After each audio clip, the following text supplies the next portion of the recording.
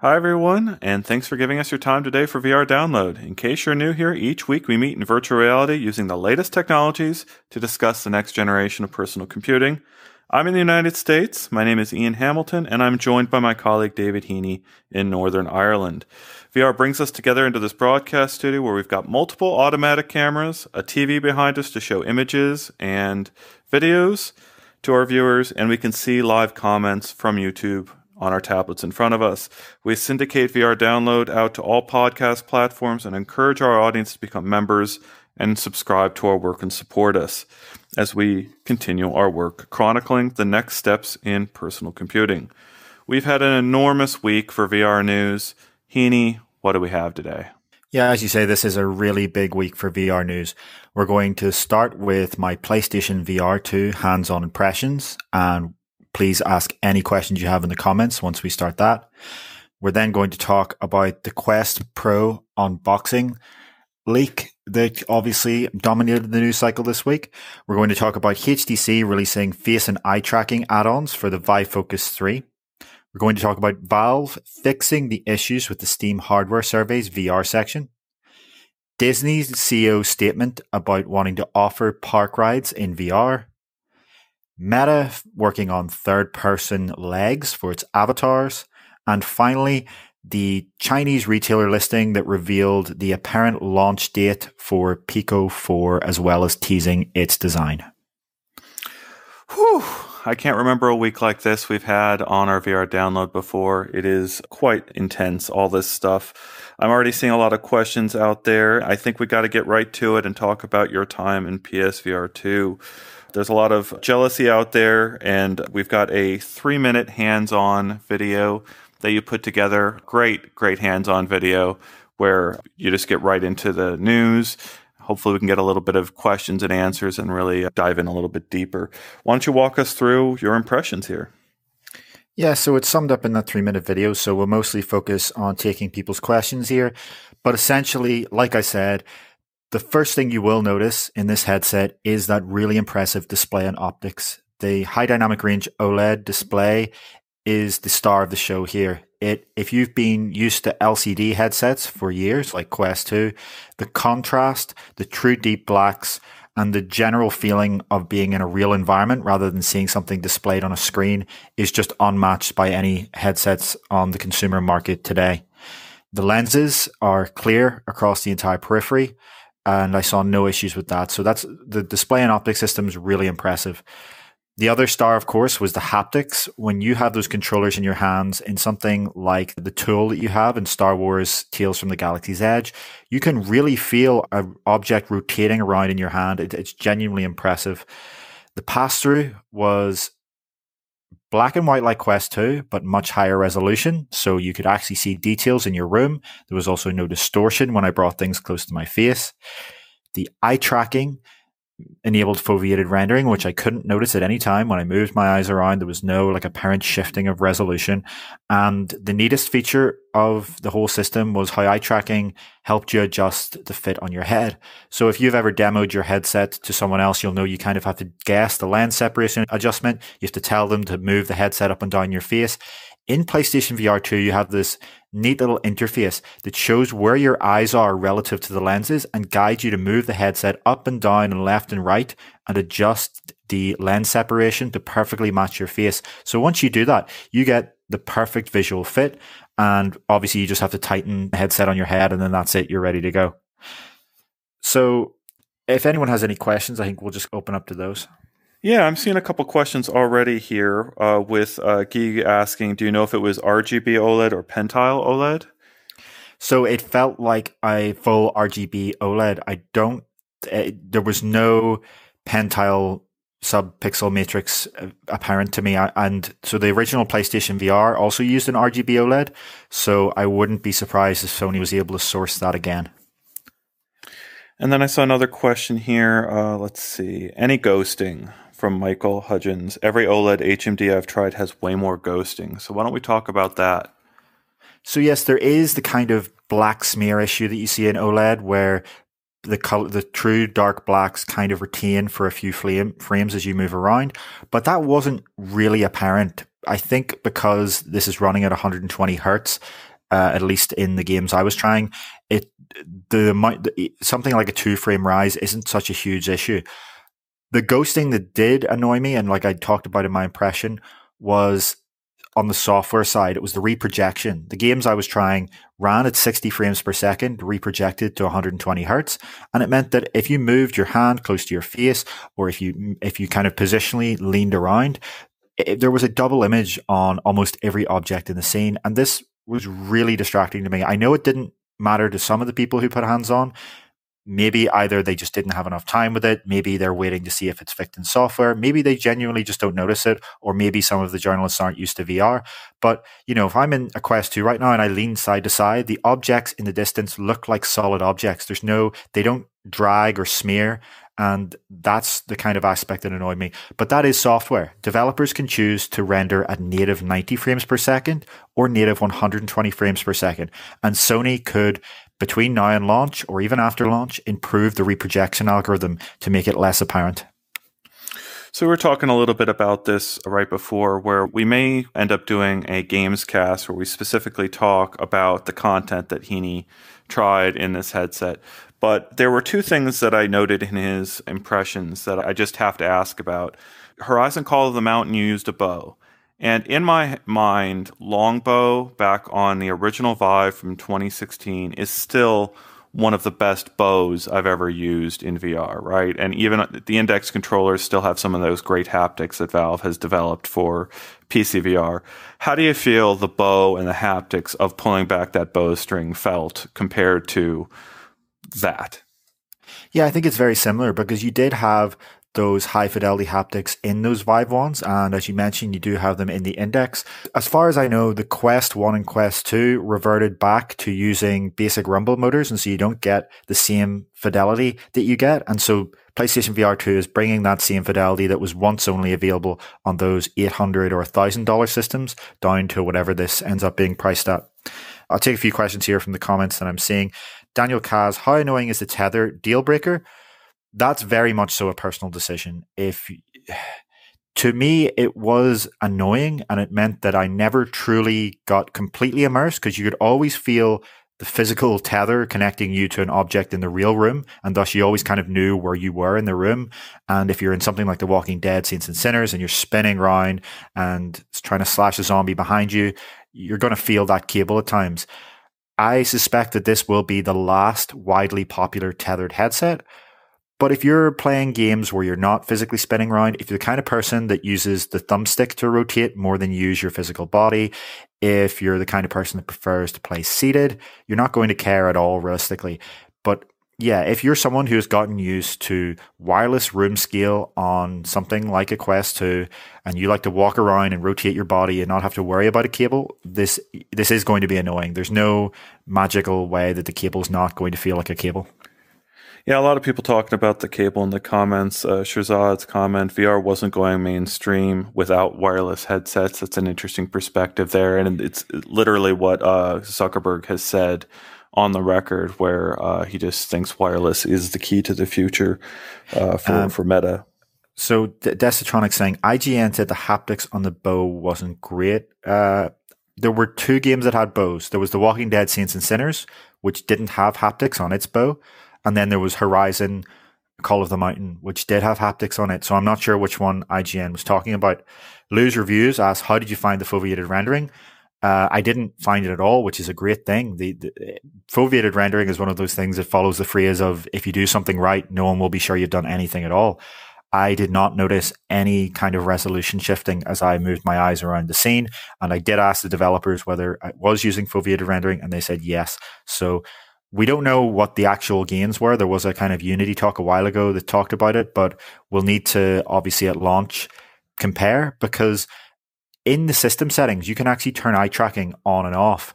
And that's obviously for, I assume, a privacy reason, if someone, doesn't want hardware watching their eyes. And I don't know what actually would happen to a game using foveated rendering if you weren't. I assume it would just lower the resolution down to the base periphery resolution. So once we actually get this is a review unit next year. That's something we'll be looking into. I want to stress that what I did here was not a review. It was a preview. Each of these demos was less than 10 minutes long. So something I'm not really going to talk about, for example, is comfort, because I personally don't believe you can really talk about the comfort of a VR headset if you only wear it for 10 minutes at a time. To know whether a headset's comfortable, you need to wear it for half an hour or more, in my opinion. Yeah, that's a wonderful context there, contextualizing a lot of what people really need to hear out there, because people want reviews as early as possible, and that's not something that we can provide at this point. I might have blacked out when you said it, but the haptics compared to the original Vive, would you say they're on par or better? So, I mean, to me, it was better. To me, it felt better, but it could have just been the software, because, like I said, the most impressive haptics that I tried here was in Star Wars Tales of the Galaxy's Edge. When you're using that tool, and as you see the little, I'm not familiar enough with the Star Wars IP to understand what the technology is, but as you see that little circle rotate in the tool in your hand, you can feel it actually rotating within your hand. So I don't think developers really took enough advantage of that on the Vive, and especially the Index, because by the time of the Index, most of the hardware on Steam didn't actually support that kind of haptics, so it wasn't something that developers really focused on. But obviously the advantage of a console is that every developer knows that every user has this exact controller, so they can take full advantage of it. Interesting. Very, very interesting. And sorry, go ahead. So Onakazi asked if it's using full display port or if there's some kind of compression. I think someone else asked about the OLED fixed pattern noise. So there was no visible video compression of any sort. I would assume this is uncompressed, but we don't have that confirmed. The effect that you get that is quite similar to compression in terms of how your eye would perceive what you're seeing is that OLED fixed pattern noise, or some people call it the mirror effect. And if you haven't tried an OLED VR headset before, you won't really know what I'm talking about. But imagine a compression that instead of changing as you look around the scene is just a constant fixed noise on the entire panel. There are some scenes in which this is distracting, but I want to point out that I still think that overall, when it comes to being immersed in something like games, the advantages of OLED with that rich contrast and deep blacks outweigh the disadvantage of that fixed pattern noise. A question from Michael here. Do you think movies would be worthwhile to watch in this headset? Yeah, so if you mean like watching a movie on a virtual screen, if you have something like a high dynamic range Blu-ray, I don't know if that'll actually be supported, or actually I don't think PlayStation 5 supports that, but yeah, it would be good in terms of the contrast being great. I don't know if you really want to wear a headset like this for a sustained amount of time, especially because of that backstrap, you can't really lean back in a couch or whatever. But it's certainly going to be a lot better than the PlayStation VR 1 would have been, and certainly going to be a lot better than the first generation VR headsets that a lot of people used for this. Yeah, we're going to be entering that territory in the next few months where we have to really parse apart these recommendations. I'm seeing people ask, was the resolution better than Quest 2? Just there, but yeah, answer that question. But then we've got to also tease out over time how these comparisons are really going to work out for users, where you've got the new VR user who's just coming into this blind and wants to learn about what the benefits are of everything. And then there's the very specific people who are trying to figure out what their upgrade path is. And obviously it's almost a no-brainer if you've got a big library of PlayStation content, and you want a big upgrade from your original PSVR 1, it's going to be a no-brainer. We can already kind of tell that, right, Heaney? Yeah, for sure. Obviously, the question of what headset you get given on your certain situation and, what console you have and what your budget, that's a completely separate question. But just to answer, very specifically, is the resolution noticeably better than Quest 2? Yes, I would say it's somewhere between a Quest 2 and a HP Reverb G2 if you've ever tried that. So the Reverb G2 definitely feels sharper than this, as you'd expect by its resolution. And thus, if the rumors are true, Quest Pro will feel higher resolution than this, at least in, content like virtual web browsers and things that aren't rendering 3D graphics. But this was still impressive. At no point in this did I feel resolution constrained. And even in large scenes where you're looking out into the distance, it was visually impressive. I don't think anyone playing games on this is going to have any issue with the resolution. James has been brought up around to actually considering a PS5 because of this, asking whether the PS5 is a great 4K Ultra Blu-ray player. I don't think it does play 4K Blu-rays. I think that was. Are you sure? Correct me if I'm wrong, but I'm pretty sure that was one of the scandals. It's either that it doesn't play 4K or it doesn't play HDR. It's one of the two. It definitely doesn't support 4K HDR. Okay. Yeah, I think the thing I was excited about getting, I was thinking about getting the disc one because I thought it had 4K. So, correct us in the comments if we've got that wrong. Someone please do, but I don't think so. There was definitely a scandal around, I said there was a drama around when the PlayStation 5 and Xbox Series X launched. It's the high dynamic range that it doesn't support then. One of the I think we're probably going to move on to Quest Pro fairly soon. Did you? I guess I'm just curious. Was the screen door effect a thing of the past here? Yeah, like I said, the resolution wasn't the issue. You'll notice that fixed pattern noise. It will be the distracting thing. It's not the screen door effect that will annoy you here. There is no, realistically, unless you have incredibly good eyesight and you're looking in a very bright scene to really try and find it, you're not going to be annoyed by that. It is that fixed pattern noise. But again, like I've pointed out, the OLED more than makes up for that, the advantages of it. Yeah. Build quality. A lot of people asking, how does this feel premium wise, I guess? If you have a PlayStation, well put together. If you have a PlayStation 5 and a DualSense controller, it felt the same as that. It felt high quality, not obviously, the type of product you'd pay £1,000 or £2,000 for, but for something like a home console, very high quality.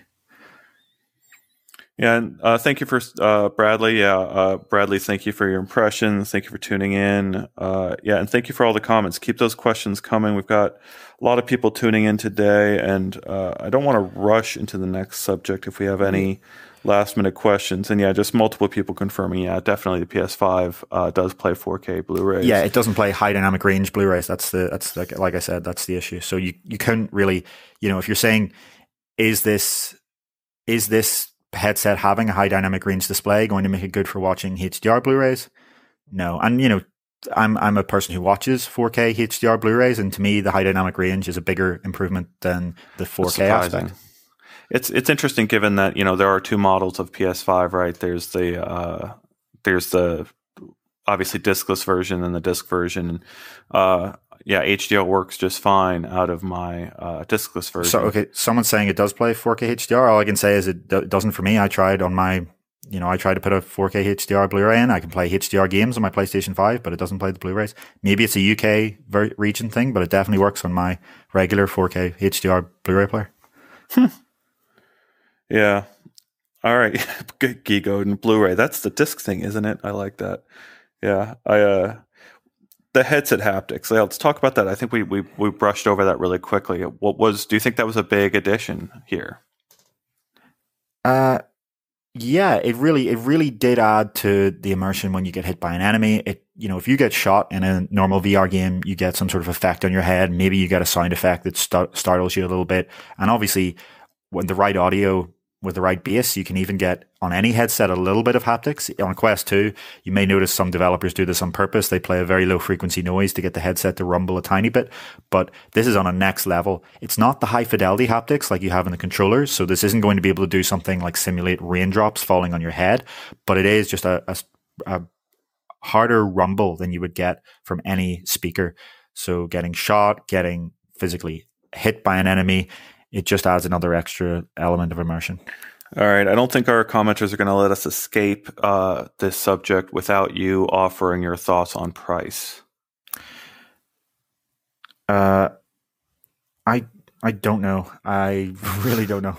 I know it's one of those things where they could subsidize it and throw the number around quite a bit by subsidizing it, and that would make any guesses that we throw at what we think the build quality is worth kind of toss it out the window. But I mean, it's not the build quality that I would think would drive the price. It's the specs in it. It's the fact you have this OLED display. OLED is usually more expensive than LCD at the same pixel density. In recent years, it's come down, but especially if you have a novel high dynamic range OLED display like this, especially if it's RGB rather than pen tile, it's going to be expensive. You have those high fidelity haptics. Don't those PlayStation 5 gamepads cost $70 on their own?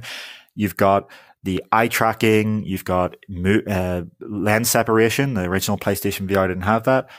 If I had to guess, it'll either be $300 or $400, but who knows? Woo. And our commenters are all in the $400 to $700 range. So we've got all the way from $300 to let's see, it's like $700 or $800 that this thing could end up being, according to our audience here. I think we're ready to move on to the other major monster news of this week, unless there's any last things, and maybe we'll come back to it. There's a lot of context to give now that we've got such good looks at some of these upcoming products. So over the weekend, the Meta Quest Pro design was leaked. This was a very, very fascinating story to try to dive into and figure out what was going on. Heaney, why don't you provide us a little summary of what happened here? Yeah, so this was a really, really weird one. Some guy, a hotel worker, posts images of the packaging of Quest Pro out of nowhere. And it shows that it's an engineering sample with the label, not for resale. And obviously a lot of people were skeptical that this was, a made-up story, that these images were fake. So he posted a video. He posted a video of him unboxing the headset, taking it out. He didn't turn it on or set it up, but he pretty much confirmed the design that we've all been hearing about for months now from leaks. I don't think this was really as substantial as a leak as something like the iPhone 4 some people have suggested, because this is an officially announced product. Project Cambria was announced 11 months ago. Meta has confirmed, many of its features over the past 11 months. Leakers and analysts have revealed pretty much every spec of this product. So what this really did was just confirm to anyone who didn't believe the leaks to date that they actually are true. It really is called Quest Pro. It really does have this slim design. It really does have these controllers, and it's coming next month. Yeah, of all the things that Meta has kind of hidden out of this release is the name. So Meta Quest Pro was one of those things that a year ago at some point, I think Andrew Bosworth referred to a Quest Pro in an interview. So the name was out there, but they've since gone to calling it Project Cambria at every corner.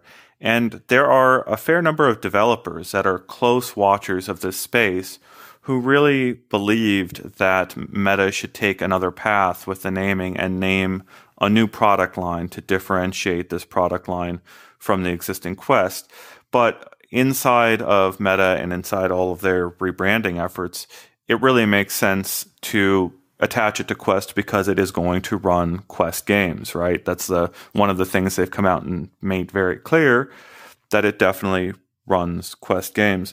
Now, I interviewed the leaker on Monday. I was very curious about the story, about how this ended up in their hands.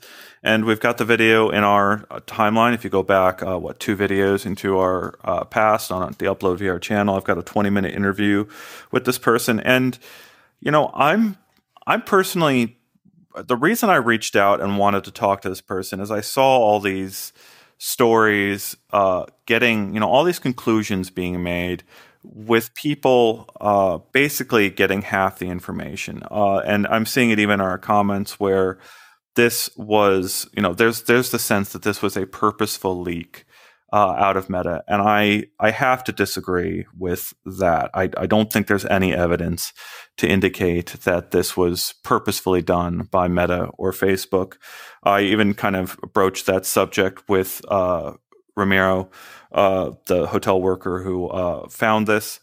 And a key bit of, the story that he gave about it is he says he was doing the rounds at his job where it's a long-term stay hotel. And part of the things they do at this hotel is they clear the hallways of trash. People bring trash and put it in the hallway for it to be discarded and picked up. and there was this bag in the hallway that he opened up and found a Quest inside. That he was a Quest owner. It's still crazy in my head. I still want to know more about the story, but as we've been talking about it this week, it's not that important really in the grand scheme of things. What is important, what is interesting here is now we know what this thing looks like in the wild, and that it's officially called the Quest Pro. So there's not a whole lot of more to this, but I am so impressed with what looks like the build quality here, Heaney. Everyone that kind of looked at this realizes that it does look a lot slimmer, a lot more compact, and even the hardware itself looks very well put together. So I'm gonna go out there and say that I don't think this was a purposeful leak out of Meta, and I have reached out to them to find out definitively if these devices ended up back in the correct hands, because there is still the question of how did this device end up in that hallway to begin with, and after it ended up back in the hands of whoever was staying in that room or in that hotel, was it in the proper hands to begin with before this hotel worker found it? So the thing that we put these two stories together, right, Heaney? We've got PSVR 2 now, hands-on impressions, and we've seen how slim and high quality this device looks. Do we think by the time that PSVR 2 is actually out there, it's going to feel outdated compared to this? No. I mean, this is going to be at a very, very different price point than PlayStation VR 2, and it's going to offer a very different experience and be focused on a completely different audience. What we know from Meta is that this is going to be significantly more than $800. And so, people have thrown around the idea of prices along the lines of $1,200, $1,500, and even I think the highest estimate of PlayStation VR 2 by, what estimate I say guess is around $600. Personally, like I said, I think we're going to see around $300 to $400. And obviously, yes, this is wireless, but it's still running on a mobile phone processor. It's not going to be able to provide anywhere near the graphical fidelity that you find in PlayStation VR 2. And that was one of the things I kind of noted in my experience, that the graphical fidelity of these familiar titles like The Walking Dead Saints and Sinners, like Star Wars Tales from the Galaxy's Edge, it felt like a almost completely different experience on PS5. And ILM XLab actually noted that they remade a lot of the graphics for Galaxy's Edge just for PlayStation 5. But what this is going to be focused on is a very different market. This is focused on remote work. The idea that it can be a triple screen Chromebook that you can carry around in a small bag. So you put on the headset, you have a full color pass-through room of your view, and you can have triple monitors. You can connect your keyboard via Bluetooth and see it tracked and take it on the go with you. That you can use it for remote meetings because of the face and eye tracking. When you're in something like Horizon Workrooms or another remote meeting tool, you can really see the facial expressions of your coworkers. And the advantages of that over a Zoom call, we talk about all the time on this show, that instead of seeing this kind of grid of webcams in front of you with no spatial direction and all coming from the same audio source, you hear your coworker on the left to your left and you turn to your left to talk to them. You see your coworker on the right and you hear them from that direction, and you can all gather around a virtual whiteboard and draw on it or kind of cast up content in a way that just doesn't work on Zoom calls. That's the focus for this headset, as well as mixed reality. The idea that you'll have content and games and experiences that take place in your real room as the setting, or at least using the basic geometry of your real room. That's not something PlayStation VR 2 is offered or focusing on, especially given its pass-through is black and white. What PlayStation VR 2 is focused on is these high-fidelity, immersive, huge games like Resident Evil Village and Horizon Call of the Mountain. So I almost think that to many consumers, these are not even going to be thought of as any kind of competition. They're just completely different categories of devices for different use cases. Oof. I get it, but I kind of disagree to a certain extent. There's a lot of people on the fence. You think about these millions and millions of people who, investigate VR maybe once every 6 months or even 2 years. They sort of tried something a couple of years ago and were like, and then they come around to it and actually cross paths with a VR headset or info about VR a couple of years later, and they want to survey the landscape and know where their entry point is going to be. And up until now, Quest and everything Meta has done has been to find the minimum viable product that can reach a very large audience. And that's what we saw with Quest 1. We saw it sharpened with Quest 2. But they killed the Rift, right? The Rift S product line, like it's just non-existent. They went and focused on this. And that was something that existed in kind of a different place. It had a premium audio solution. Its audio was really, really great. It obviously required a PC to run, but that was beside the point at that point. It's just, this is them returning to having a completely different, a premium high-end product. And yes, it exists in a different product space, but the conversation for those entry-level people who are just discovering it for the first time changes in a pretty substantial way, where previously it was like, oh, well, if you have a Quest, or if you're thinking about Quest, it's wireless, it's bulky, and but it's got some amazing games. But here, if you've got a PS4, you can go and upgrade to a PSVR. That makes sense. Now you've got this other thing where you get all the benefits as standalone in a premium product that, you didn't have that before. It became easier for us to point to an Index or a PSVR as an upgrade for certain people in certain respects compared to these other products. Now the high end is covered too by standalone. So I'm really, it's going to be, price is going to figure into this substantially. So yeah, it's high end from a headset perspective. The displays are, by all the rumors, high end. It has the face and eye tracking. It's slim and comfortable. Reportedly, it has these advanced self-tracking controllers. All of that is high end, but it's still being run by a cell phone processor. It's still not high end in terms of the graphical fidelity that it delivers. And standalone can never, barring some magical technological breakthrough, never bridge that gap without cloud streaming or without a PC, which most people don't have. Most people that buy these things don't have a gaming PC. If you have a gaming PC, then obviously that's a very different question as to what you would purchase. And I don't know, people who have a gaming PC probably aren't going to go out and get a PlayStation 5 anyway, regardless of what PlayStation VR 2 offers. But when it comes to the most people out there who have neither a PlayStation 5 nor a PC, that's the majority of people, including the majority of technology consumers, the decision is going to be, do I get a Quest 2 or at $400 or a Pico 4 at whatever it lands up, or do I get a PlayStation 5 and a PlayStation VR 2? For the vast majority of people, Quest Pro just won't factor into it because the price just won't make sense. Yeah, lots of really interesting discussion there, and people responding to Heaney's analysis here makes a lot of sense. Let's see. There was one person, I'm just going to throw it out there because it was from a commenter, not from me, suggesting that if PSVR 2 supports PC, it's all over. But I didn't say it. It was a commenter, so I'm not going to take the grief. Yeah, so for context for anyone who's new to this podcast, Ian and I, this is our biggest disagreement. Ian, I don't want to represent your position for you, but Ian, I'd say you believe that PlayStation VR 2 has a viable path to coming to PC, whereas I think it's extremely unlikely. Yeah. I think it would benefit. I think it would benefit Sony and a company like Valve to find an agreement there. Part of my thinking here is, I've hit this drum a lot on our show where I think the time is here for a lot of unexpected cooperation between some of the biggest platform companies. So.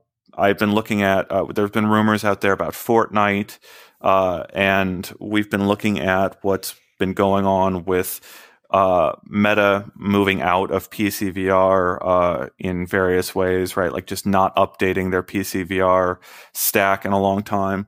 It makes a lot of sense for there to be different types of cooperation. And then on the other side of things, you've got Valve that is years away, potentially from being able to do a standalone product. Maybe I'm wrong. Maybe they've been working on it really hard and they're ready to do standalone soon. We've got Bradley in our comments who has been chasing that dream for a long time. But, if Valve isn't able to get a standalone product in the near term, and the same is true for Sony being able to get a standalone product ready for PlayStation, maybe it hurts them short term, but if they can come up with some cooperation here, it benefits them in ways that they kind of need to match, I think, to compete against this. Well, so no, I don't think it's necessarily a viable path. I'm just very hopeful that it happens, I suppose.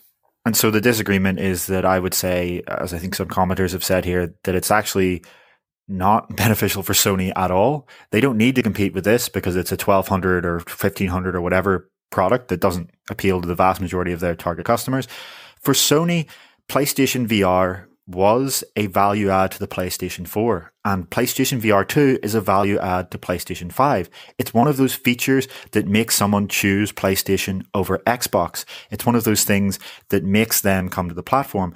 And if we're talking about, we're talking about what will PlayStation VR 2 be priced at, if Sony does want to subsidize it, then they're not making money off the hardware. Where are they making the money? Off selling you those games, be they, $50, $60, $70. Sony takes a cut of those games. They wouldn't be making money if they're selling a headset for you to go and use on PC. Not to mention the cost that they would have to invest. They would have to port their tracking system from PlayStation 5 to PC. They would have to support it if they want to do this officially. They'd have to provide technical support for people trying to use this on all sorts of computers. They'd have to provide an adapter because this is a single USB-C cable. You can't plug that into your GPU, or, maybe they could have it compressed like Quest 2 is across the USB cable. But again, that would then require an entire other technical stack they would have to build out. And again, for what advantage? There's just no advantage to Sony here. Whereas, yes, there's an advantage for Valve, but Valve doesn't make those sort of partnerships. It doesn't want to spend that kind of money.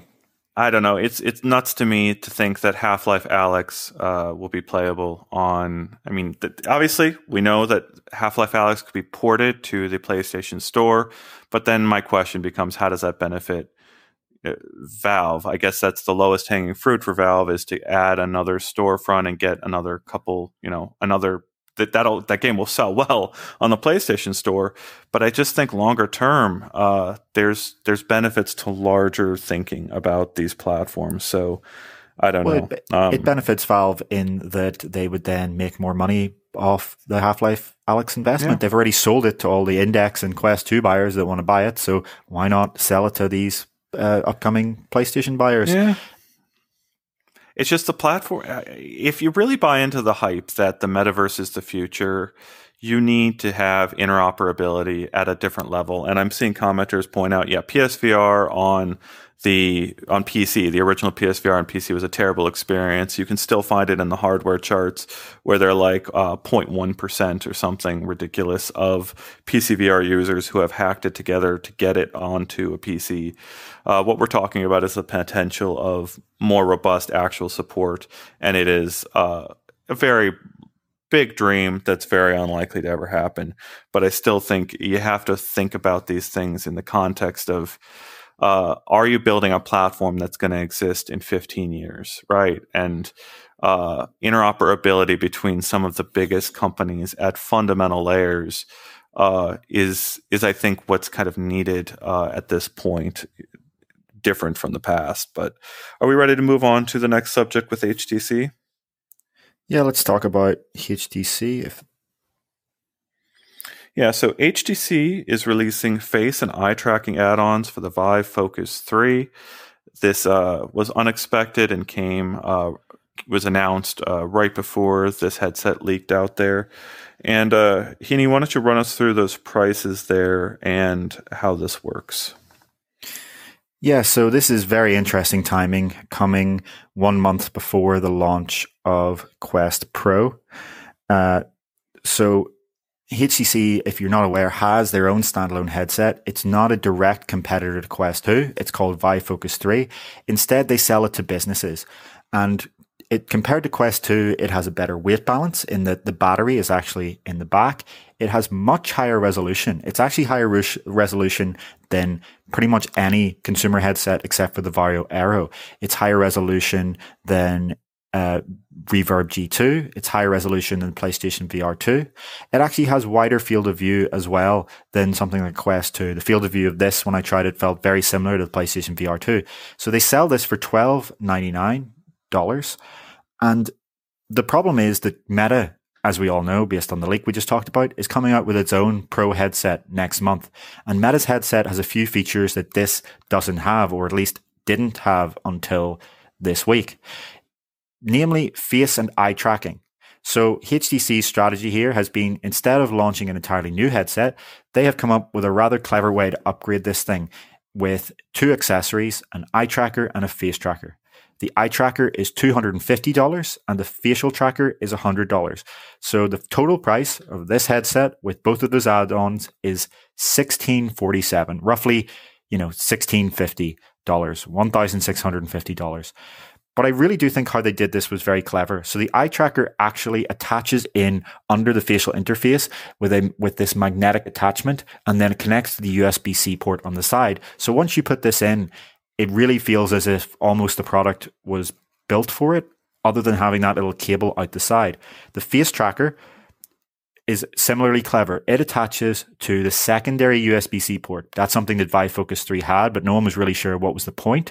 Now you know what the point is. It's actually just just above where your nose is, and thus this can just slot in and feel almost native.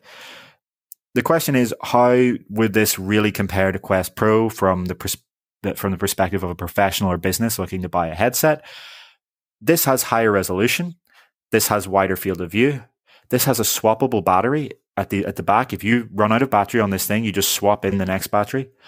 But what it lacks is color pass-through. This is not a mixed reality device. And Quest Pro is both a virtual reality device and a mixed reality device. So it's questionable whether this can really compete with Quest Pro in all aspects. But at least if you're just talking about virtual reality, when it comes to things like remote meetings, HTC really has come up with something that can compete. A lot of our commenters are making the joke, HTC who? What are they from the 90s? That's actually the context that I have in my head for the whole section before, where HTC had an incredible product powered by Valve in its first generation. So for those that aren't aware, the backstory there is that Valve and Oculus were actually pretty closely aligned, working together and cooperating in those early days.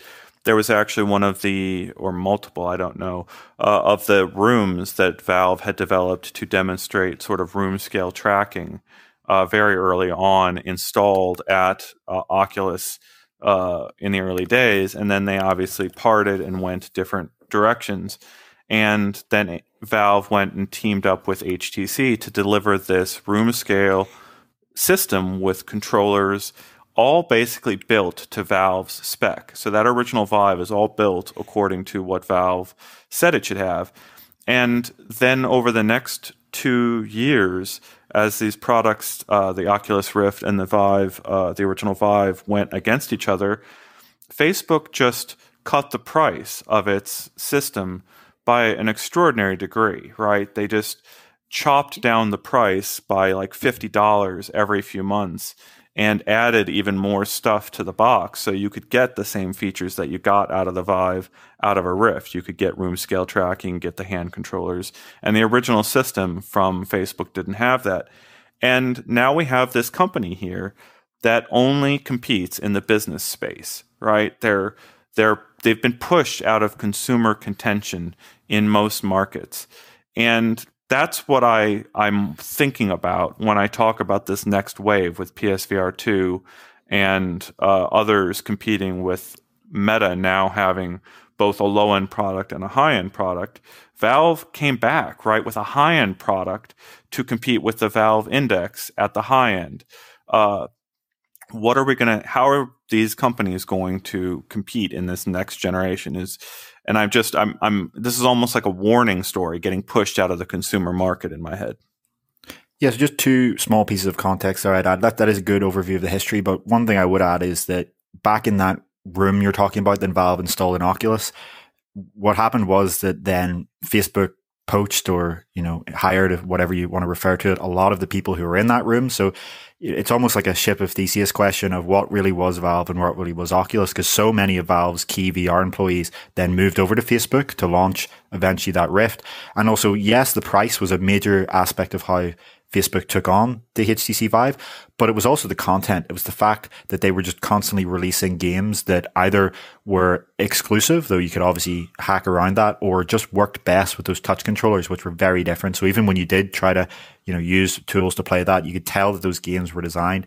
And so that was something that I really, this has always been my problem with Valve's VR strategy, in that they just won't fund the content that's required to really push out their platform. With the HTC Vive, there were years where there was a complete content drought after the launch. With the Valve Index, they pretty much released Half-Life Alyx and one demo, the Portal demo, and that was it. They just left the headset there. They talked about 3 games. They never arrived.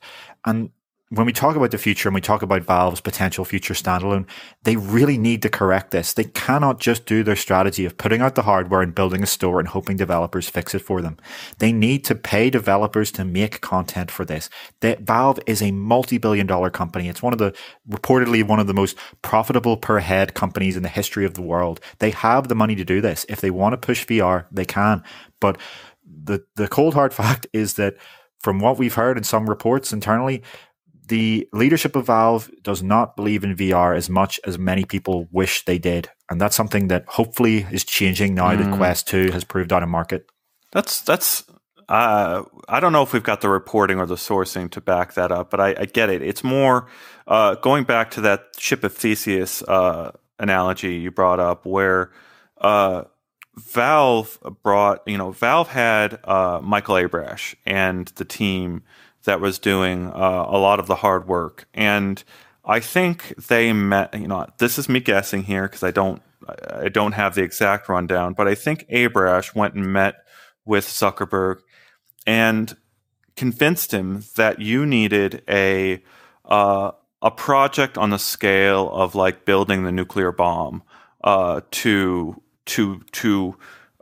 develop all the technologies needed to realize VR. So you had this conversation that happened where Zuckerberg said yes, right? Abrash came over. He built a research studio up in Seattle that hired some of the best researchers in the world to develop the technologies that would bring VR to fruition over the long term. So codec avatars, varifocal lenses, even inside-out tracking. I'm not sure which teams actually developed that over the long term, but these long-term ideas got developed by this team that was brought over from Valve. And so you had a disagreement there of just the level of investment needed in the specific year, right? And I think there's a very reasonable argument to be made that Valve would realize that if you spend that much money and try to hire that many people, you're going to change a lot of the culture. You're going to cause a lot of going off in a lot of weird directions. You might not be the same company after you do that. So, not believing in VR and not believing that now is the right time to invest tens of billions of dollars are two entirely different things to think about there. Yeah, but look at the evidence. Look at what Valve has, not what it said, but what it's actually released over the past year. Look at the lack of games. Look at the fact that they talked about an Index wireless adapter for years and it never came. Look at the frunk of the Index. It was clearly something that was supposed to happen there and it never launched. Maybe there is some sort of conceptual commitment to VR, but it's not apparent in anything Valve's done yet. And I really hope that they come along with Deckard and prove me wrong and show that they've completely changed their mind. And they do really release 3 AAA VR games this time forward, and then, release some sort of service game that people really care about over time. But that's just not been Valve's focus. Yeah, really, really interesting discussion. We ready to move on to the next one? Which I think the final conclusion. I think the conclusion here we just kind of make is that HTC Vive, their brand, is very different than when they were working with Valve. They've gone off on a different direction. They're still kind of riding the coattails of that association, but today they're I don't want to be too negative here because HTC Vive is actually very successful in the business space. There are a ton of businesses that are using its headsets every day and using it for really meaningful things. And as some of the commenters have pointed out here, they're also used in VR arcades. This thing supports co-located tracking. So, you can have the tracking spaces of multiple headsets matched up, which VR arcades are starting to use. It supports Wi-Fi 6E, 6 gigahertz PC streaming, which arcades are starting to use to replace the backpacks. This HTC is a successful VR company, just not in the consumer space. The question obviously is, as Quest Pro launches, how much will Meta start to encroach into HTC's market in the business space? Let's talk about this next one where we have been hounding Valve for multiple times, multiple months, trying to figure out what is going on here with their Steam hardware surveys VR section, which has shifted with dramatic numbers that didn't seem plausible and required us to kind of question whether we should cite them any longer. They actually delivered us a statement and updated their numbers. So this was very, very cool to finally receive and get some detail there about what's actually going on. Heaney, why don't you run us through what happened with these numbers and why we cite them? Yeah, so as you can see in this chart here, the Steam hardware survey, if you're not familiar with it, it is a collation of the operating system, the components, and the VR headsets that the people of Steam are using, the users of Steam. It is offered randomly as a sample, and you can choose to accept, and if you accept, it will upload your statistics, and Valve then collates them. The problem is that in this key statistic that we follow, this percentage of Steam users with a VR headset, there has been some wild fluctuations this year that don't make any sense.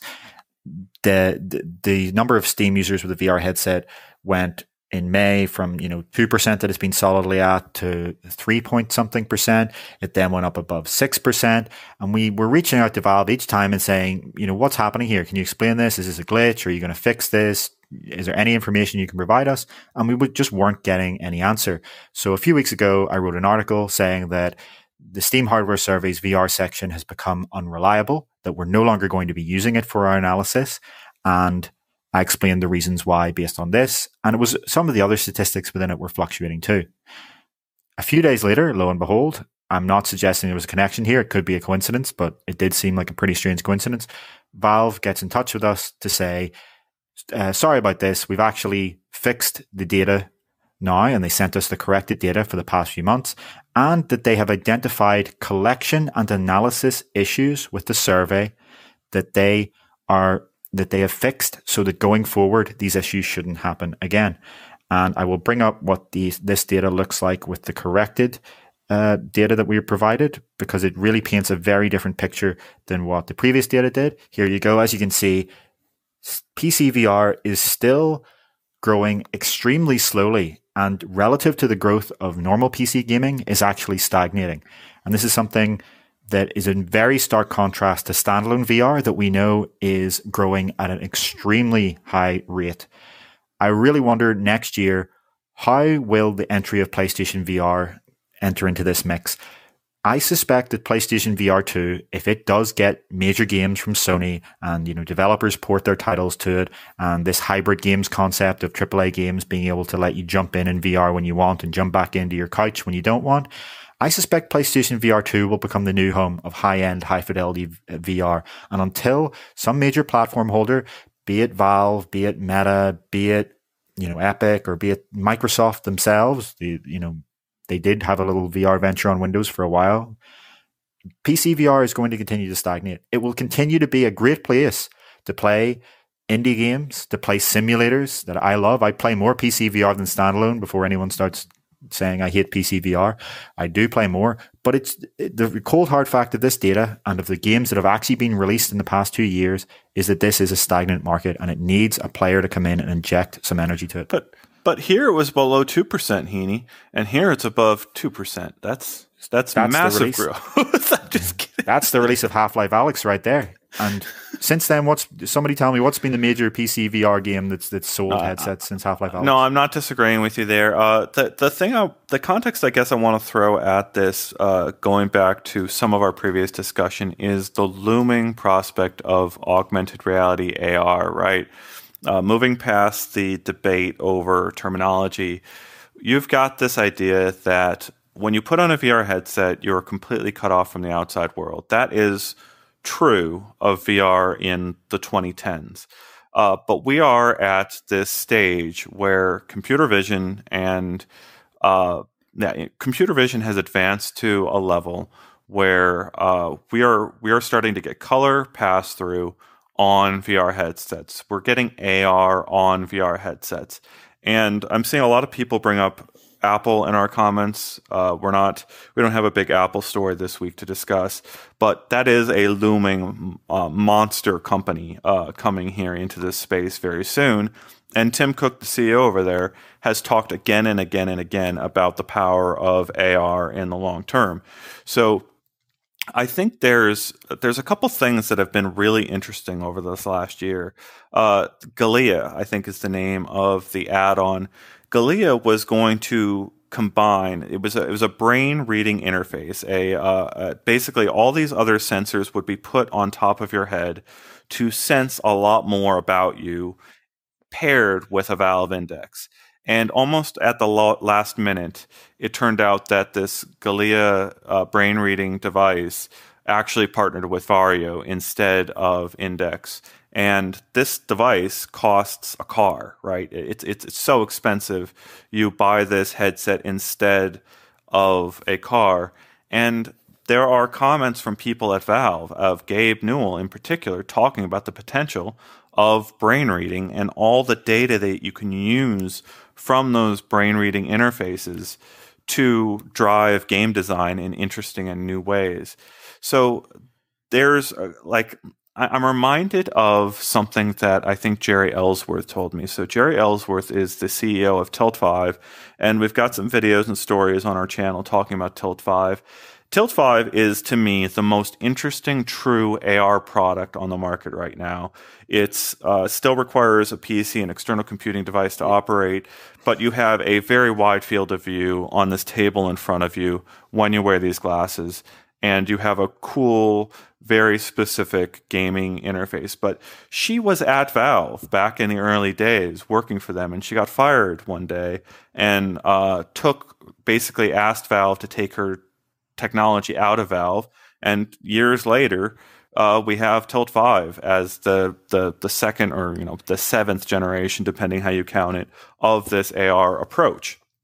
But she talked about how pass-through VR, or pass-through AR on a VR headset always has a weird feel to it, that it never quite feels right. And I'm extremely curious to see when we will get, I still haven't experienced it personally, a pass-through AR experience on a VR headset that I'm going to want to have more than 20 minutes inside. Are we going to get there with Apple Reality? So, I mean, honestly, I don't understand where Jerry's coming from there, because I've tried multiple headsets that didn't have the weird feeling she's talking about. When I tried the pass-through on PlayStation VR 2 on Friday, it felt great. It felt high quality. There was no distortion. It was black and white, but other than that, it was fine. At CES in January, I tried Lynx, the upcoming mixed reality headset. It felt great. It almost felt like, not from a clarity perspective, because obviously the headset has limited resolution, but from a distortion and kind of scale perspective, it felt almost as if I wasn't looking through a lens. I knew I was because of the display, but the actual correction is I wouldn't say it's a solved problem, but it's a solvable problem today we have computer vision algorithms that are very capable at reconstructing different views into the view that you're looking for.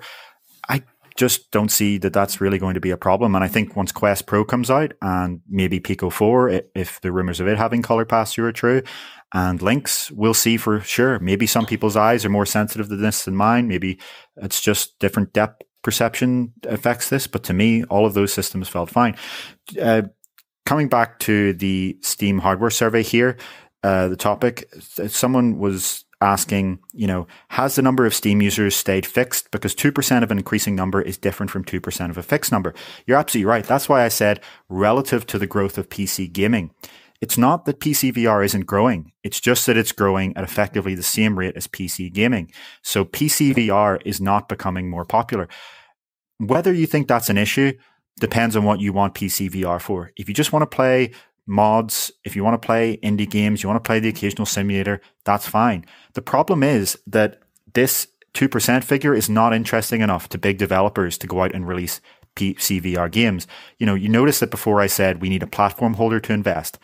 That's because for a big publisher to want to really spend their own money to build a AAA PC VR game, there has to be a large market for it. It's simple economics. They have to make back their investment.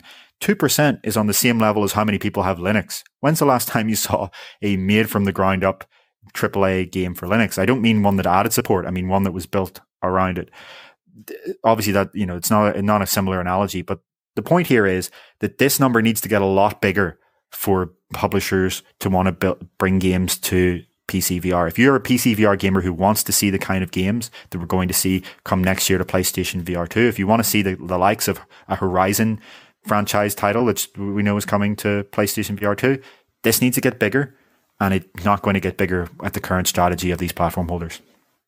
Yeah, and I'm seeing Adam Hartzell getting exactly where I was going in my head, where he's talking about, speaking of mods, the Flat to VR Universal UE4 VR injector is going to be awesome.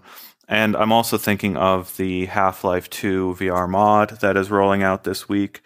There is an opportunity there. I've seen devs complain again and again about the curation of the Steam store and how it has just done a horrible job of sort of promoting made for VR content. I think Denny, the CEO of Cloudhead Games, make this comment, begging kind of for a section of the store specifically for ports and stuff that is not like made specifically necessarily for VR. I think there's a lot of, if we get something that's built on Steam Deck, that's built for VR and a standalone, you should see an overhaul of that system where, it's amazingly cool that you can go and get all these classic games ported to a Quest right now using SideQuest to bring over the content onto a Quest. So you can have all these classic game experiences inside of a Quest that were not originally made for VR. I think that's an obvious market for Steam to try to push itself into as soon as they get there. We ready to move on to Disney? Because I think Disney is another good company to talk about with this shift from AR to VR potentially. So earlier this week, or last week really, Disney had its big D23 conference where they announced all their upcoming content and efforts. And one of the things that happened here was Disney's CEO spoke with a reporter from Deadline and made a very interesting comment about their long-term thoughts. Heaney, do you want to provide us a quick summary of what was said? The last thing I was going to say, though, just on that last topic is, you're talking about Denny from Cloudhead Games. That's the perfect example of someone I wish Valve would give a couple of $1 million to build a real PC VR game. It's crazy to me that they got this studio with years of experience in building VR games that made The Gallery, that now made Pistol Whip, and they had this big headset launched with Index. And what did they get them to build? A 5-minute tech demo. Why on earth wouldn't one of the richest companies in gaming give them the money to build a real full game? And I think I heard Denny Denny talk about the fact that other platform holders haven't really been interested in coming to give them money. It's just astonishing to me that no one realizes that if you give these experienced developer studios the money to build a full game, they can build games that will sell systems. Yeah, I wonder how much it speaks to sort of the relationships that some of the big publishers have, right? There's a lot of weight that gets thrown around when you say a very big major publisher is entering VR versus a unknown name relative to that, like Cloudhead. But the mistake there is that Cloudhead has incredible experience delivering content to VR headsets where these big publishers, developers don't have that. It benefits the developers, the big publishers, to get that experience, but at the end of the day, you get what is usually a substandard product compared to this experienced team. And yeah, Heaney's right on the money there that we should have seen some of these smaller developers funded with their dream projects and bring them to PCVR. It seems like a really easy win. All right, so let's talk about Disney. Disney has a very long history talking about the prospect of AR and VR, and they've dabbled in VR in various respects for decades. They had even attractions, Disney Quest back going into the 90s. And I think Jesse Schell of Schell Games is one of those developers who was a former Imagineer and worked on some of the Disney things back in the day, and now is making really great VR games that are built from the ground up for VR. And my first story, I think, one of my first stories about virtual reality before I went into it full time was about Disney using VR headsets to imagine their physical spaces before they actually built them. So they had these caves you could go in, these full-scale rooms, and you could see what a room looked like, a space, a land, before they actually built it. And then, of course, for home VR users, Disney has done Vader Immortal. They've done Tales from Galaxy's Edge, and there's even a Hubs experience that is on Steam right now that is a very badly reviewed, where you can get to some of the 360 video experiences that Disney attempted over the years. There's the Void experiences, which were incredible, but also a little bit clunky because of all those extra things you had to tack on to your body to have a Void experience. Now Disney has made the hint that near term they're going to look at Oculus and potentially have versions of their attractions for people who can't actually make it to a physical park. What do you think of all this, Heaney? Yeah, so the interviewer was the one that brought up Oculus. They said goggles like Oculus, and the CEO of Disney said short term, yes, long term, maybe something. Sorry, long term, maybe not, maybe something more. I do think that quote is so interesting that he gave of the target market for this would be the 90% of people that will never ever be able to get to a Disney park. And this is one of the kind of core pitches of virtual reality in general, that if you're a relatively affluent person in a first world country, there are a lot of experiences, like skiing or diving in a coral reef or driving a race car that you can do in real life. And when someone pitches the idea of doing this in virtual reality, a lot of people's first reaction is, why would you want to virtually do that when you can do it for real? And many people may say that about these Disney rides. Why would you want to virtually do it when you can go to Disneyland? And as the CEO of Disney pointed out, and as I think John Carmack often points this out, if you look on a global scale, the majority of people cannot ever do any of these experiences in real life because of the situation they're in. If they're relatively poor in a large mega city, like a lot of the world's population lives. So today they already engage in escapism, just like all of us do. We already watch Netflix shows for hours on end. We already engage ourselves in video games, whether it be phone games or on a console or on a PC. All that virtual reality will do in this sense is make it so that escapism is deeper, more immersive, and can more closely match the real experience. As that Disney CEO points out, these rides that people could only ever read about or watch videos of can actually then be experienced by a majority of people. Obviously today, headsets are still relatively expensive on a global scale, $400, but the first iPhone in the equivalent when you took it out of its contract bundle, and if you factor in modern inflation, would have cost somewhere between $2,000 and $3,000 if you were to be able to buy it on its own, which you weren't. And today you can buy an $80 Android phone that does everything better than that original iPhone and does way many more features and is by far the better device. If you handed an $80 Android phone today to someone in 2007 picking up their first iPhone, they would almost not have believed how incredible it is compared to that first iPhone. So a similar trend will likely happen with virtual reality. Over time, we'll get headsets that are cheaper and cheaper that allow people all over the world to access experiences that they never otherwise would. And that's the market that this CEO seems to be eyeing. Yeah, I think of things like what is happening in Walkabout Mini Golf. They rolled out the Labyrinth course over the summer based on the 1980s movie Labyrinth with David Bowie. And it's a theme park, right? It's a mini golf theme park. And with mini golf, you're not really interacting physically with the environment too much. You're just hitting a golf ball. So it's like a match made in heaven. It's a certain type of theme park that really works well with not having the physical environment. But there's actually a review of me trying out the Star Wars Rise of the Resistance experience at Disneyland. And if you've ever been there, it's one of the best theme park attractions that I've ever seen.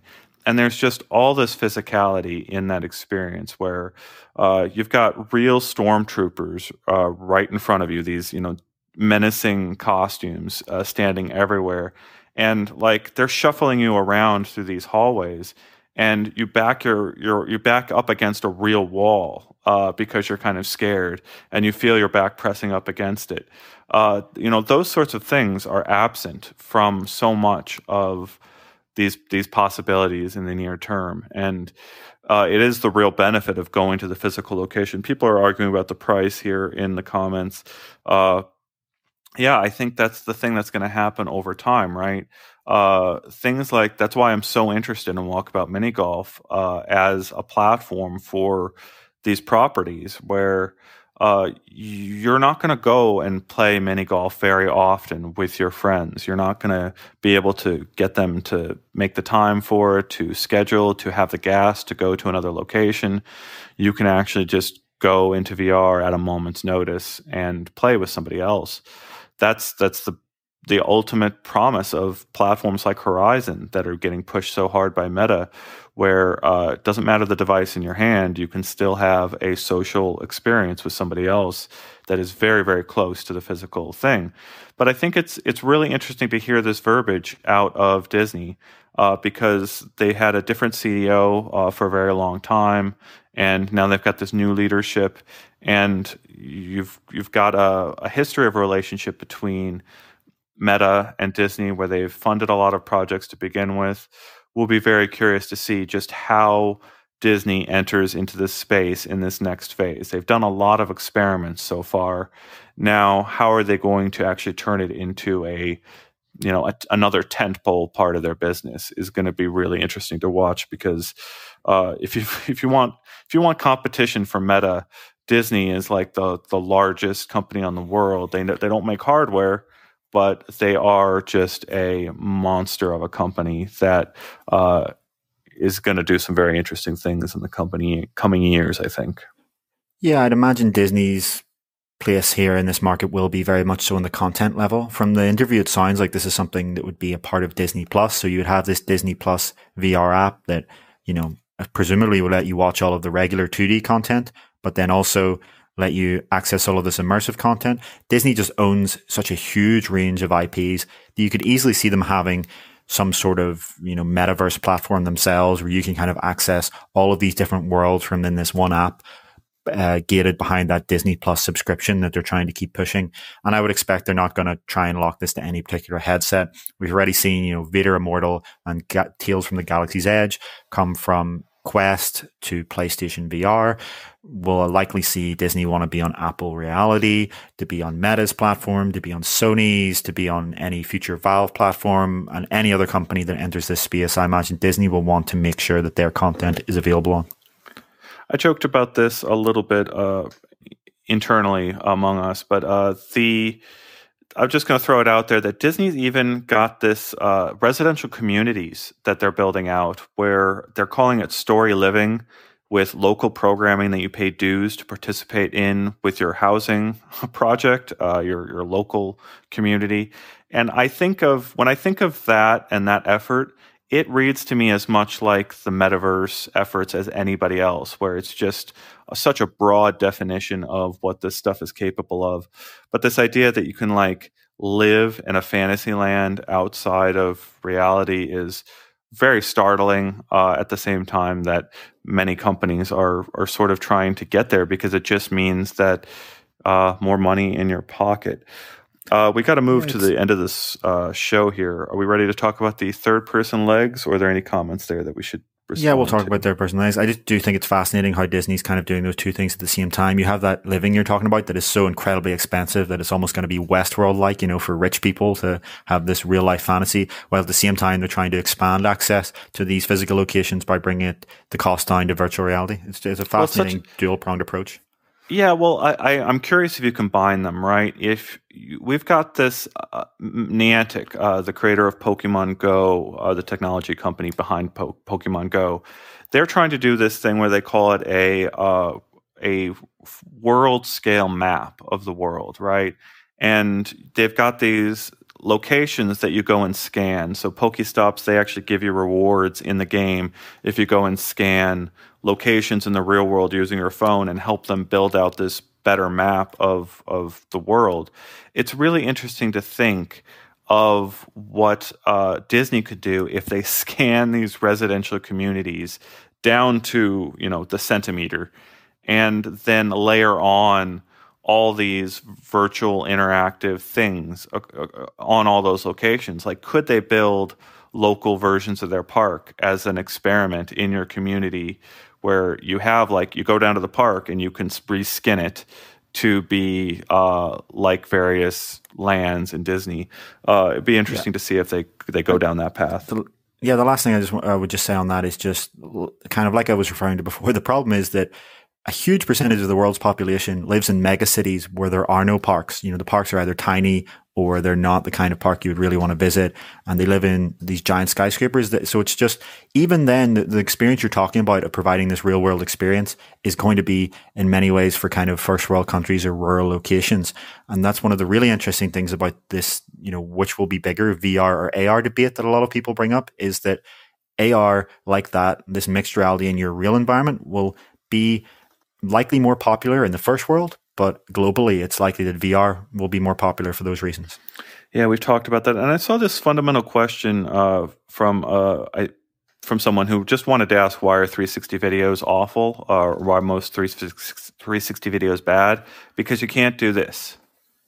You can't lean. I can't lean my head. Every movement here that I'm doing is not matched by a 360 video. The world is locked wherever it is, and that is extremely uncomfortable. I hate it. I will last maybe 10 minutes before I want out, because I need this. I need to be able to lean. I lean in the real world. I need to be able to lean in VR, and I just want to make sure that's clear out there. Yeah, so Real video capture is one of the huge potentials of VR that was talked about a lot, 6 years ago when VR was becoming a consumer technology. And we don't actually talk about it enough because it's one of those far off technologies that really could be hugely impactful. But what will need to happen for real world content to become viable is that it will need to be sixed off. You'll need to have some sort of ice cream cone style capture device that you can just hold in a room and capture the scene so that when you play it back later, you can actually move your head around it. And that's going to require a huge number of advancements in computer vision and reconstruction and all of these technologies. And we just don't know when that's really going to be viable. And Next VR was right at the cusp of that. Next VR is one of those companies that was doing a lot of the 180 degree and 360 capture. Their capture was great. And they actually showed me a demo of the fundamental beginnings of reconstructing that sixed off movement. And then they ran out of money, but they were acquired by Apple. So Apple is right there trying to realize that technology. So let's talk about Meta working on third-person legs for its avatars. Heaney turned this story in, and I was very confused by this headline and tried to come up with something better, but I could not. Heaney, explain what's going on. Yeah, so if anyone is familiar with meta avatars, the likes that we're using now, you'll know that they do not have legs. The avatars we're using are just torsos. And no, a lot of Heaney, people find that was terrifying. Don't do that. Don't break they came with us to see our upper bodies. They didn't want to see our ghost bottom body. Yeah, the reason we use these specific camera angles in this studio, and the reason we don't pan out more, for example, and the reason that we even very carefully cover the wide view with the tablets, which, it actually requires quite a lot of effort to get all that to work properly, is because these avatars do not have legs. Meta has been ridiculed for years about this because even before, the Oculus avatars did not have legs. Now, I'm going to give kind of the Steelman case for Meta here. The reason that they would argue this It's not because they're too lazy to add legs. It's not because they don't know how to add legs. It's not like the weirdest theory I've heard here is that they don't want any sexual stuff happening on their platforms. And Meta isn't the only VR company that avatars doesn't have legs. If you go to Rec Room, the avatars don't have legs. If you go to Altspace, the avatars don't have legs. If you go to Big Screen, the avatars don't have legs. Interestingly, though, when this is criticized, people only ever talk about Meta, and that's fine. They're the big corporation that's trying to push this. They deserve much more criticism than those startups. But the reason that VR apps that don't have legs don't show you legs is because no VR system on the market today has leg tracking. So yes, you can get add-ons. You can, if you have base stations, you can attach 5 trackers and you get legs. But for the vast majority of people, they do not want to spend $300 for the trackers and $150 each for the base stations to get all this set up. Developers have to assume that 99% of their users don't have that.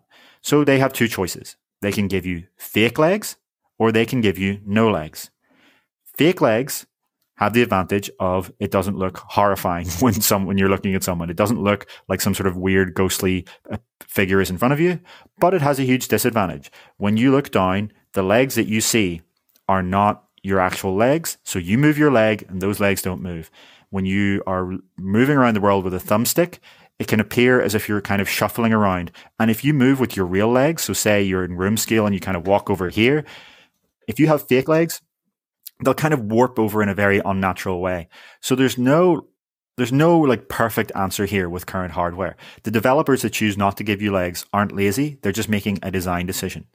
That said, overall, most people would probably agree, even if there's significant disagreement about whether you should look down and see your own legs, most people would probably agree that you would rather see other avatars with legs.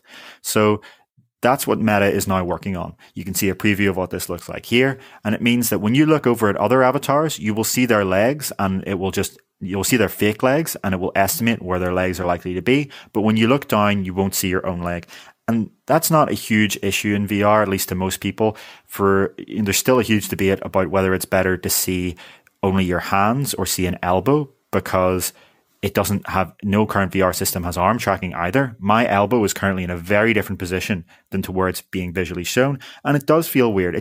You lose that connection between this is my actual arm when you can feel that your arm is nowhere near where it's visually shown.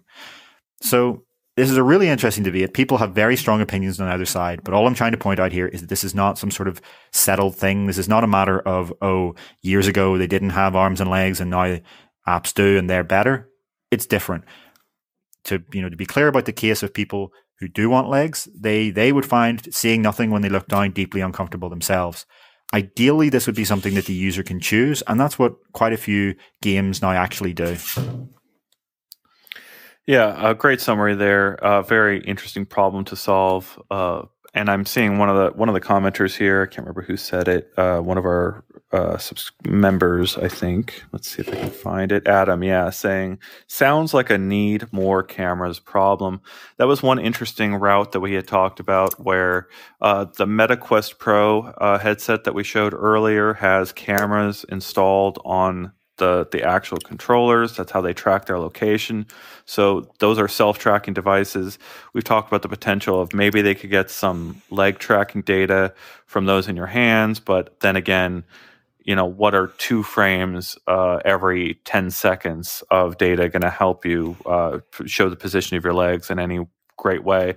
Another interesting idea was an outside-in solution combination, where we talked about Portal potentially having a camera facing you and provide some of that information. Meta obviously started pushing Portal towards an enterprise solution, so we don't know if that's going to be the case. And then if you think about the idea that over the long term, you might put your controllers on a stand facing you, maybe they could also track your legs in that sort of situation where you're wearing the headset, but you've decided not to use the controllers.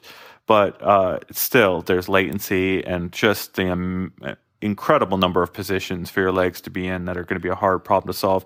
I've always wanted a mat on the ground. I've always thought that would be a great route, because Dance Dance Revolution has been a product for decades, and obviously they only have two spots or 5 or 9 spots for you to put your legs on those mats.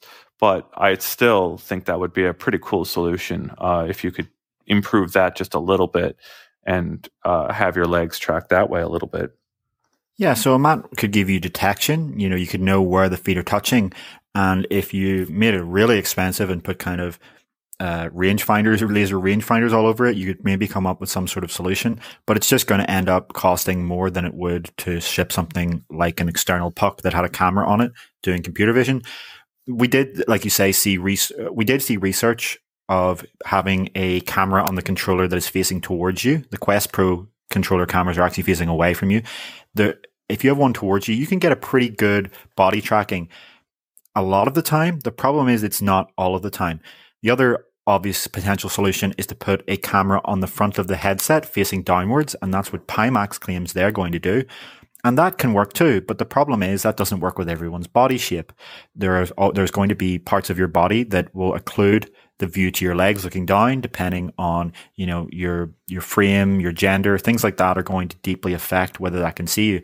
Realistically, I can't see this happening without an external tracking solution. I think we're going to need some sort of little puck that you place down on a table or a bench beside you to give you full body tracking.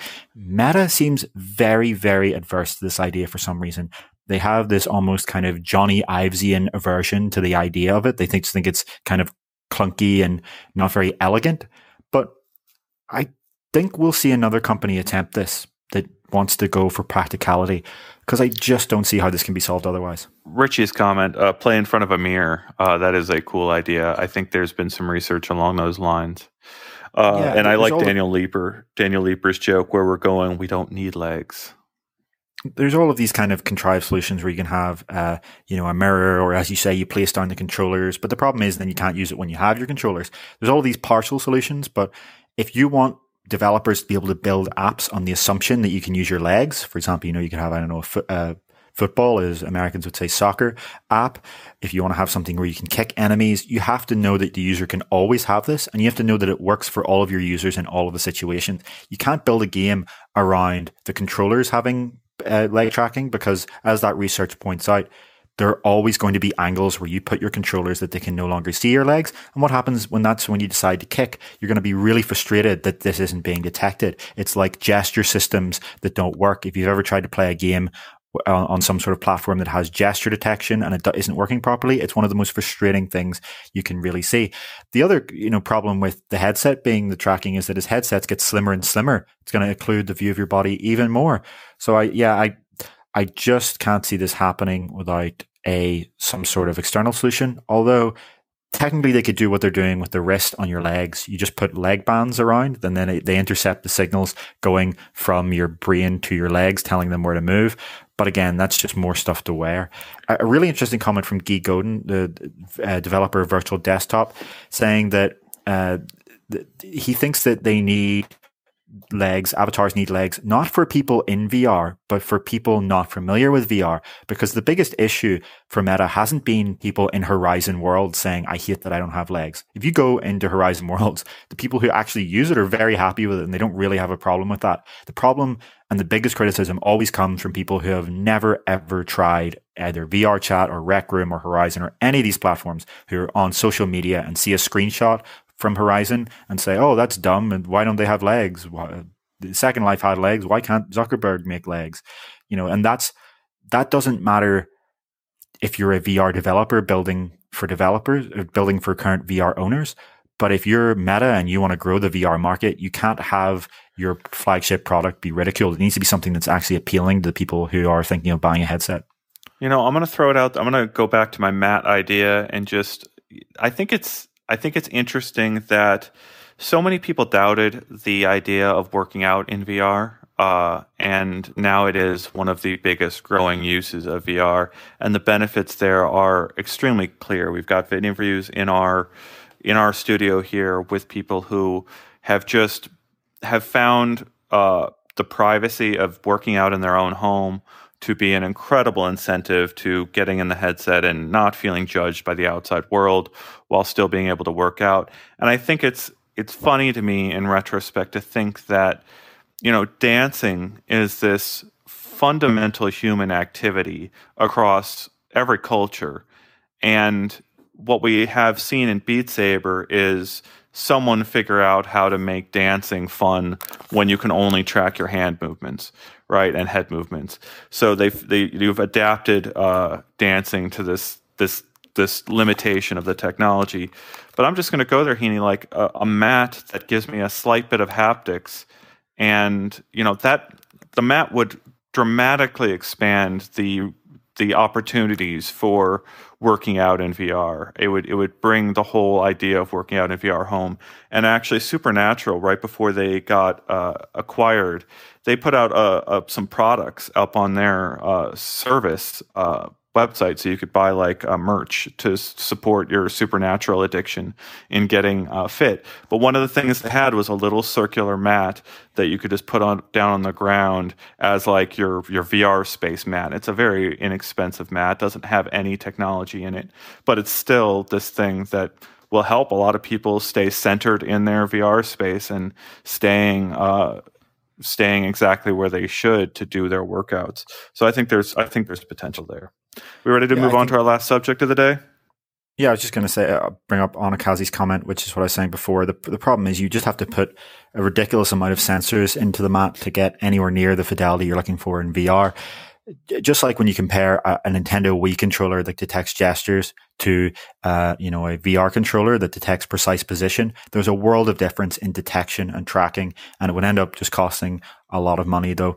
Maybe someone figures it out. Yeah, I get it. I still think it's an area that we could see some innovation in. Yeah, I think someone might try to figure that out. And I'm seeing in our comments, how many sensors do we have inside the device to make that feasible? But I'm just saying that Dance Dance Revolution had only that few number of sensors. And even those sensors, they break. It makes the whole game unplayable. But you had an incredibly appealing experience, both in arcades and at home, that sold a lot of units to a lot of people just with that few number of sensors. You double the number of sensors even from there, and you have a handful of games that would be a lot cooler. So our last subject of the day today is that a Pico 4 pre-order listing appeared, revealing the launch date, and it teased the design a little bit more. Heaney, what do we mean by launch date here? What do we expect to happen on this date, and what is that date? So, this came up on a Chinese retailer. It showed a placeholder price that translates to $1,500, but the text very clearly said that is only a placeholder price. And if you pre-ordered for something like the equivalent of $15, the price would be revealed on September the 27th. So that's when this is indicating that this will launch. You will have a price revealed, and presumably that's when the pre-order will then be processed. At least that's what the translation of the Chinese text appeared to show. So this is, if what we've heard so far about this Pico headset, that it's essentially a slimmer Quest 2 with color pass-through and higher resolution, this is going to be the first time that Meta faces true, real competition in the standalone VR market. That's assuming that this launches in the US. We think it will launch in the US because A, Chinese analyst reported that it would be a global launch, and B, because job listings for Pico were found referencing a consumer US launch. It's going to be, there really just hasn't been a time in VR where Meta has faced serious competition. I know some people thought that, at the time of HTC and Valve working against Facebook, that was something that was going to provide serious competition. But I think time showed that Facebook was kind of capable of executing against that kind of company. This is a company that is, ironically, Meta's biggest competition in the outside VR space. The same company, ByteDance, that owns TikTok, also owns this Pico line of headsets.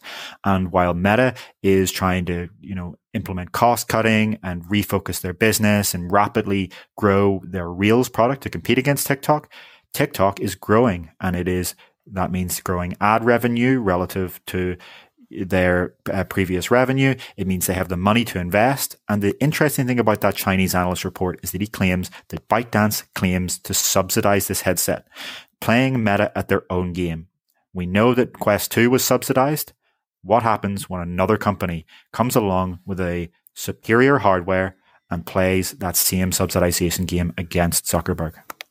Yeah, and Guy Godin in there, the creator of Virtual Desktop, saying that Virtual Desktop will support Pico headsets this fall. That's a very big win for Pico headsets. And I saw other comments there asking what content is playable on the headset. If you go find, search Upload VR top Quest games, there is a good portion of those top Quest games that are supported on Pico's headsets. So I want to say Demio and Walkabout are on there, and I can't remember the other. Superhot, I think, is on there, and it's a very good number of those top games are supported on the headset. As and we've talked about in the past, is there's not a lot of announcements of exclusive content or some of the big things that we know Meta has gone and paid to bring to their headset. So things like Grand Theft Auto, Resident Evil 4, those things are coming to Meta headsets,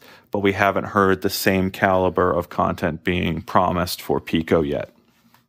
Yeah, so what I expect to happen, as is already happening, as you can see in this image, and you see after the fall, you see Walkabout Mini Golf, you see 11 Table Tennis, is that if this headset comes out and it really is at a competitive price, it launches in the US and there isn't some sort of major design flaw, developers are going to flock to it because why wouldn't you? It's a new market. The people who aren't exclusive to Meta are going to port their games over for the sensible business reasons. The problem, of course, is that Meta owns quite a few of the studios that behind the most popular VR games, and it has funded full exclusives, Resident Evil 4, as Ian has pointed out, Medal of Honor. It has Beat Saber. It has Population 1. It has the studio behind Asgard's Wrath working on some sort of new title. It has the Echo Arena developer. So it has Twisted Pixel games as well. But we do know from that same round of job listings that showed that Pico is interested in consumer launch, that they are launching their own Pico studios. We don't know what the scale of that's going to be. Is this going to be kind of indie games or is it going to be AAAs? But this how that pans out really comes down to how well this will compete against Quest 2 in the market.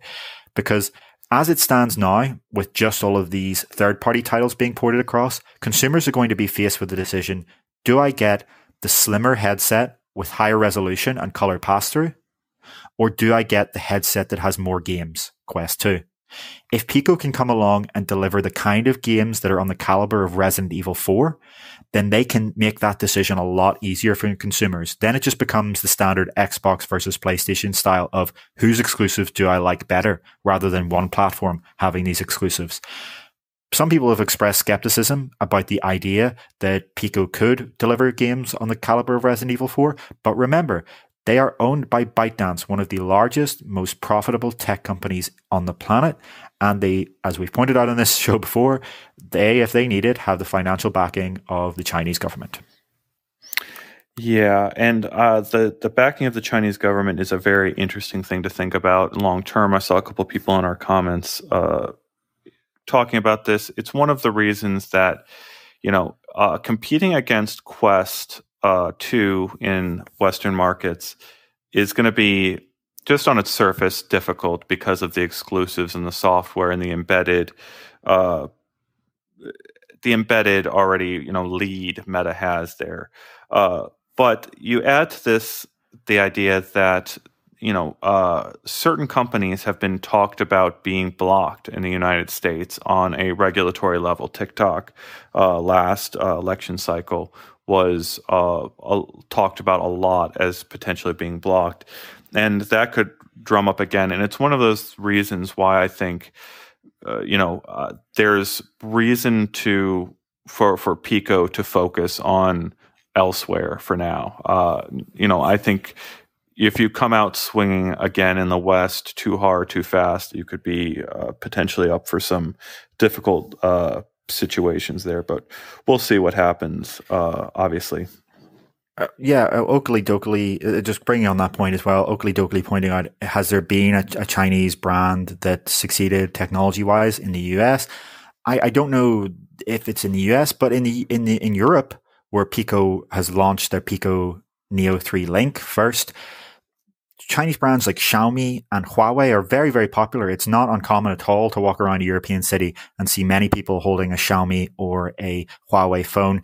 I think the main reason that hasn't really gone well in the US is because phones in the US are sold mainly through carriers and kind of locked into this carrier system. Whereas in the rest of the world, there's much more separation between the carrier and the phone. It's more like the way it's more like the separation between your computer and your internet service provider than the way in the US it's all very tied together. So in the sense of VR hardware, there's not going to be that same tie. People are still going to buy, a Pico presumably from something like Amazon or Best Buy or wherever they get in. But that is a huge, interesting question. Will there be regulatory pushback in the kind of looming cold trade war with China that's already kind of started and escalated a lot in the Trump era and is now continuing in many ways through the Biden era? Will it get to the point where ByteDance is one of those companies put on this list of import restrictions? And is that something that they are considering when they invest into this US strategy? And I saw a lot of people asking you to just guess at price and give your thoughts on what is a competitive price here for Quest. Obviously, we've seen the Quest go from $300 to $400 entry level, and so now it's a device that is $400 or $500. Those are the two models of Quest 2 you can get this year. What is competitive with that in your head? So I think this needs to be $500 or below to really make an impact in the market. If it's $500, then that's $100 more than a Quest 2 for a slimmer design, higher resolution, and color pass-through.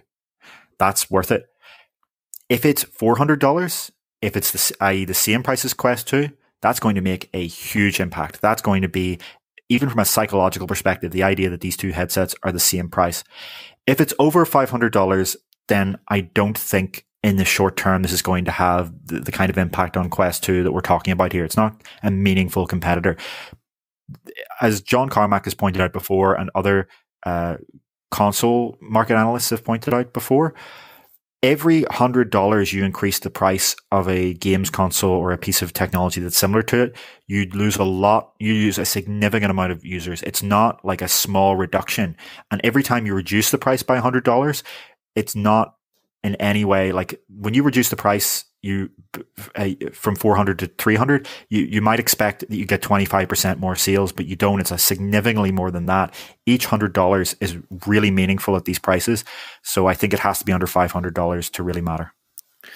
And I'm seeing, I saw some comments earlier talking about just the idea that people are invested in the Quest. If you've already bought into the Quest ecosystem, going and rebuying these games over on Pico system is not going to happen. It's a very tall order to imagine people going and repurchasing their games. I think we're heading towards the end of this show, but we've had an incredible discussion here. So if there's any last minute comments, drop them into our thread here and we'll try to get them responded to. I saw one question for Heaney here on his PSVR 2 impressions. Do you know which games were running in that reprojected way, or the 60 to 120? Did you see it on all four of the games you tried? So it was definitely in The Walking Dead Saints and Sinners. It was definitely in Horizon. I was not able to get a confirmation as to whether Resident Evil Village was, but I could see the double imaging. It was very clearly also doing it. The one game where it didn't seem to be happening was Tales from the Galaxy's Edge. I suspect they're rendering at native 90 or 120, which felt a lot better, but who knows, that could have just been some sort of software differences there. Definitely, I would say from using my own eyes, though, in three of those games, it was. And I think in many ways, that's how developers are getting on board and to port something like Resident Evil Village.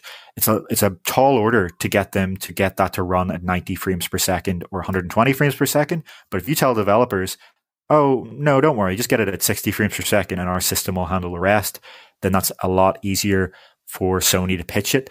But yeah, a few people have been pointing out in the comments that on PlayStation VR 1, this was really distracting to them. And to me, it truly is. Like I said, when I'm in this studio right now, there's sort of cameras over here. When I lean my head, those cameras look like solid objects. There's no double imaging. And I remember I was walking around The Walking Dead on PlayStation VR 2, And every time I had to try and find something in the room, I had to stop the thumbstick and stop translating my head so that I could actually look around and see the object clearly. Because I'm looking on some sort of shelf and looking for clues for the object I'm looking for. It was just a blur as I was moving along. People have pointed out that I heard some people before ask, why didn't anyone else notice this? But as people have pointed out in the comments, Road to VR, Ben Lang also saw this. He tried the headset over in America. And so I think if you look at a normal technology magazine, they don't really use VR much. I mean, that's a huge assumption. I could be wrong about the reporters they chose. But if you look at someone like Upload VR, us, or Road to VR, we're the people who spend hours a day or, dozens of hours a week in headsets. We are used to this. And I want to point out that the demos we're given were 10 minutes. So if you're a journalist that isn't very used to VR and you're brought into this fancy new headset and you see this amazing visuals, you may not be thinking about it, or you may not even be used to it. You may think something's off, but not really quite be able to put your finger on what is off. But I promise you it is definitely a real thing. And maybe you can choose to ignore it, but I couldn't.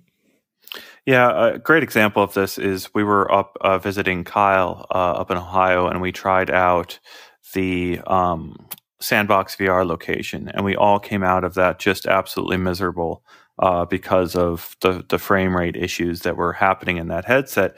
But this is a location that is hopping. I mean, it is very, very busy with lots of people coming in and scheduling 15-minute demos of VR, and they're coming out, I think, mostly pretty impressed because if it's your first time, you can distract yourself and you come out feeling a little bit weird. Maybe you just chalk that up to the idea that you were in VR and not to the fact that the headset is not running at the proper frame rate. What is going on here, Heaney? You're freaking me out. My headset has 1% battery, so I have to, unless everyone wants me to disappear into nothingness, I need to take this very long cable and plug it in. See if it starts charging. I've had problems with it not charging. But I think we're at the end of our show here, and I appreciate everyone for tuning in. I think that worked. You're charging? Yeah, we appreciate everyone. Heaney, you made a comment that you used your own eyes in the PSVR 2 demo. Well, I appreciate you for using your own eyes there and getting that firsthand experience with a next generation headset that we're very, very, very excited about getting more information about. We've obviously had a massive episode. Please like, comment, subscribe, share this link out to others. We've had one of our most sustained, largest viewerships ever on this show. So thank you so much for tuning in. And I think we'll be back tomorrow, right, Heaney? I think we're planning to come back to talk specifically about the games that Heaney tried in VR. And then on Friday, we'll have Backseat VR developer, I think Samurai Slaughterhouse is lined up with Between Realities, Alex and Skiva playing through that with the developer. And we will be back next week again with a new show on Tuesday. We've got a couple weeks left here until the MetaConnect event, as well as the details on Pico coming out. And everything is starting to come together here. So please join us on this journey and continue with us. I think Heaney has something he wants to respond to before we close out. No, I was just going to say that's one of the advantages of a wired system. I talked earlier about the disadvantages of being wired in that how it kind of is distracting and annoying and can detract from the immersion. But as you've just saw from what I had to do, you don't run out of battery. The problem is if you're really immersed in a wireless system and you get 2 hours into a game, you're going to get that message pop up, headset battery is low, like I just had, and you're going to have to go and be wired. And interestingly, it's one of the advantages of Vive Focus 3.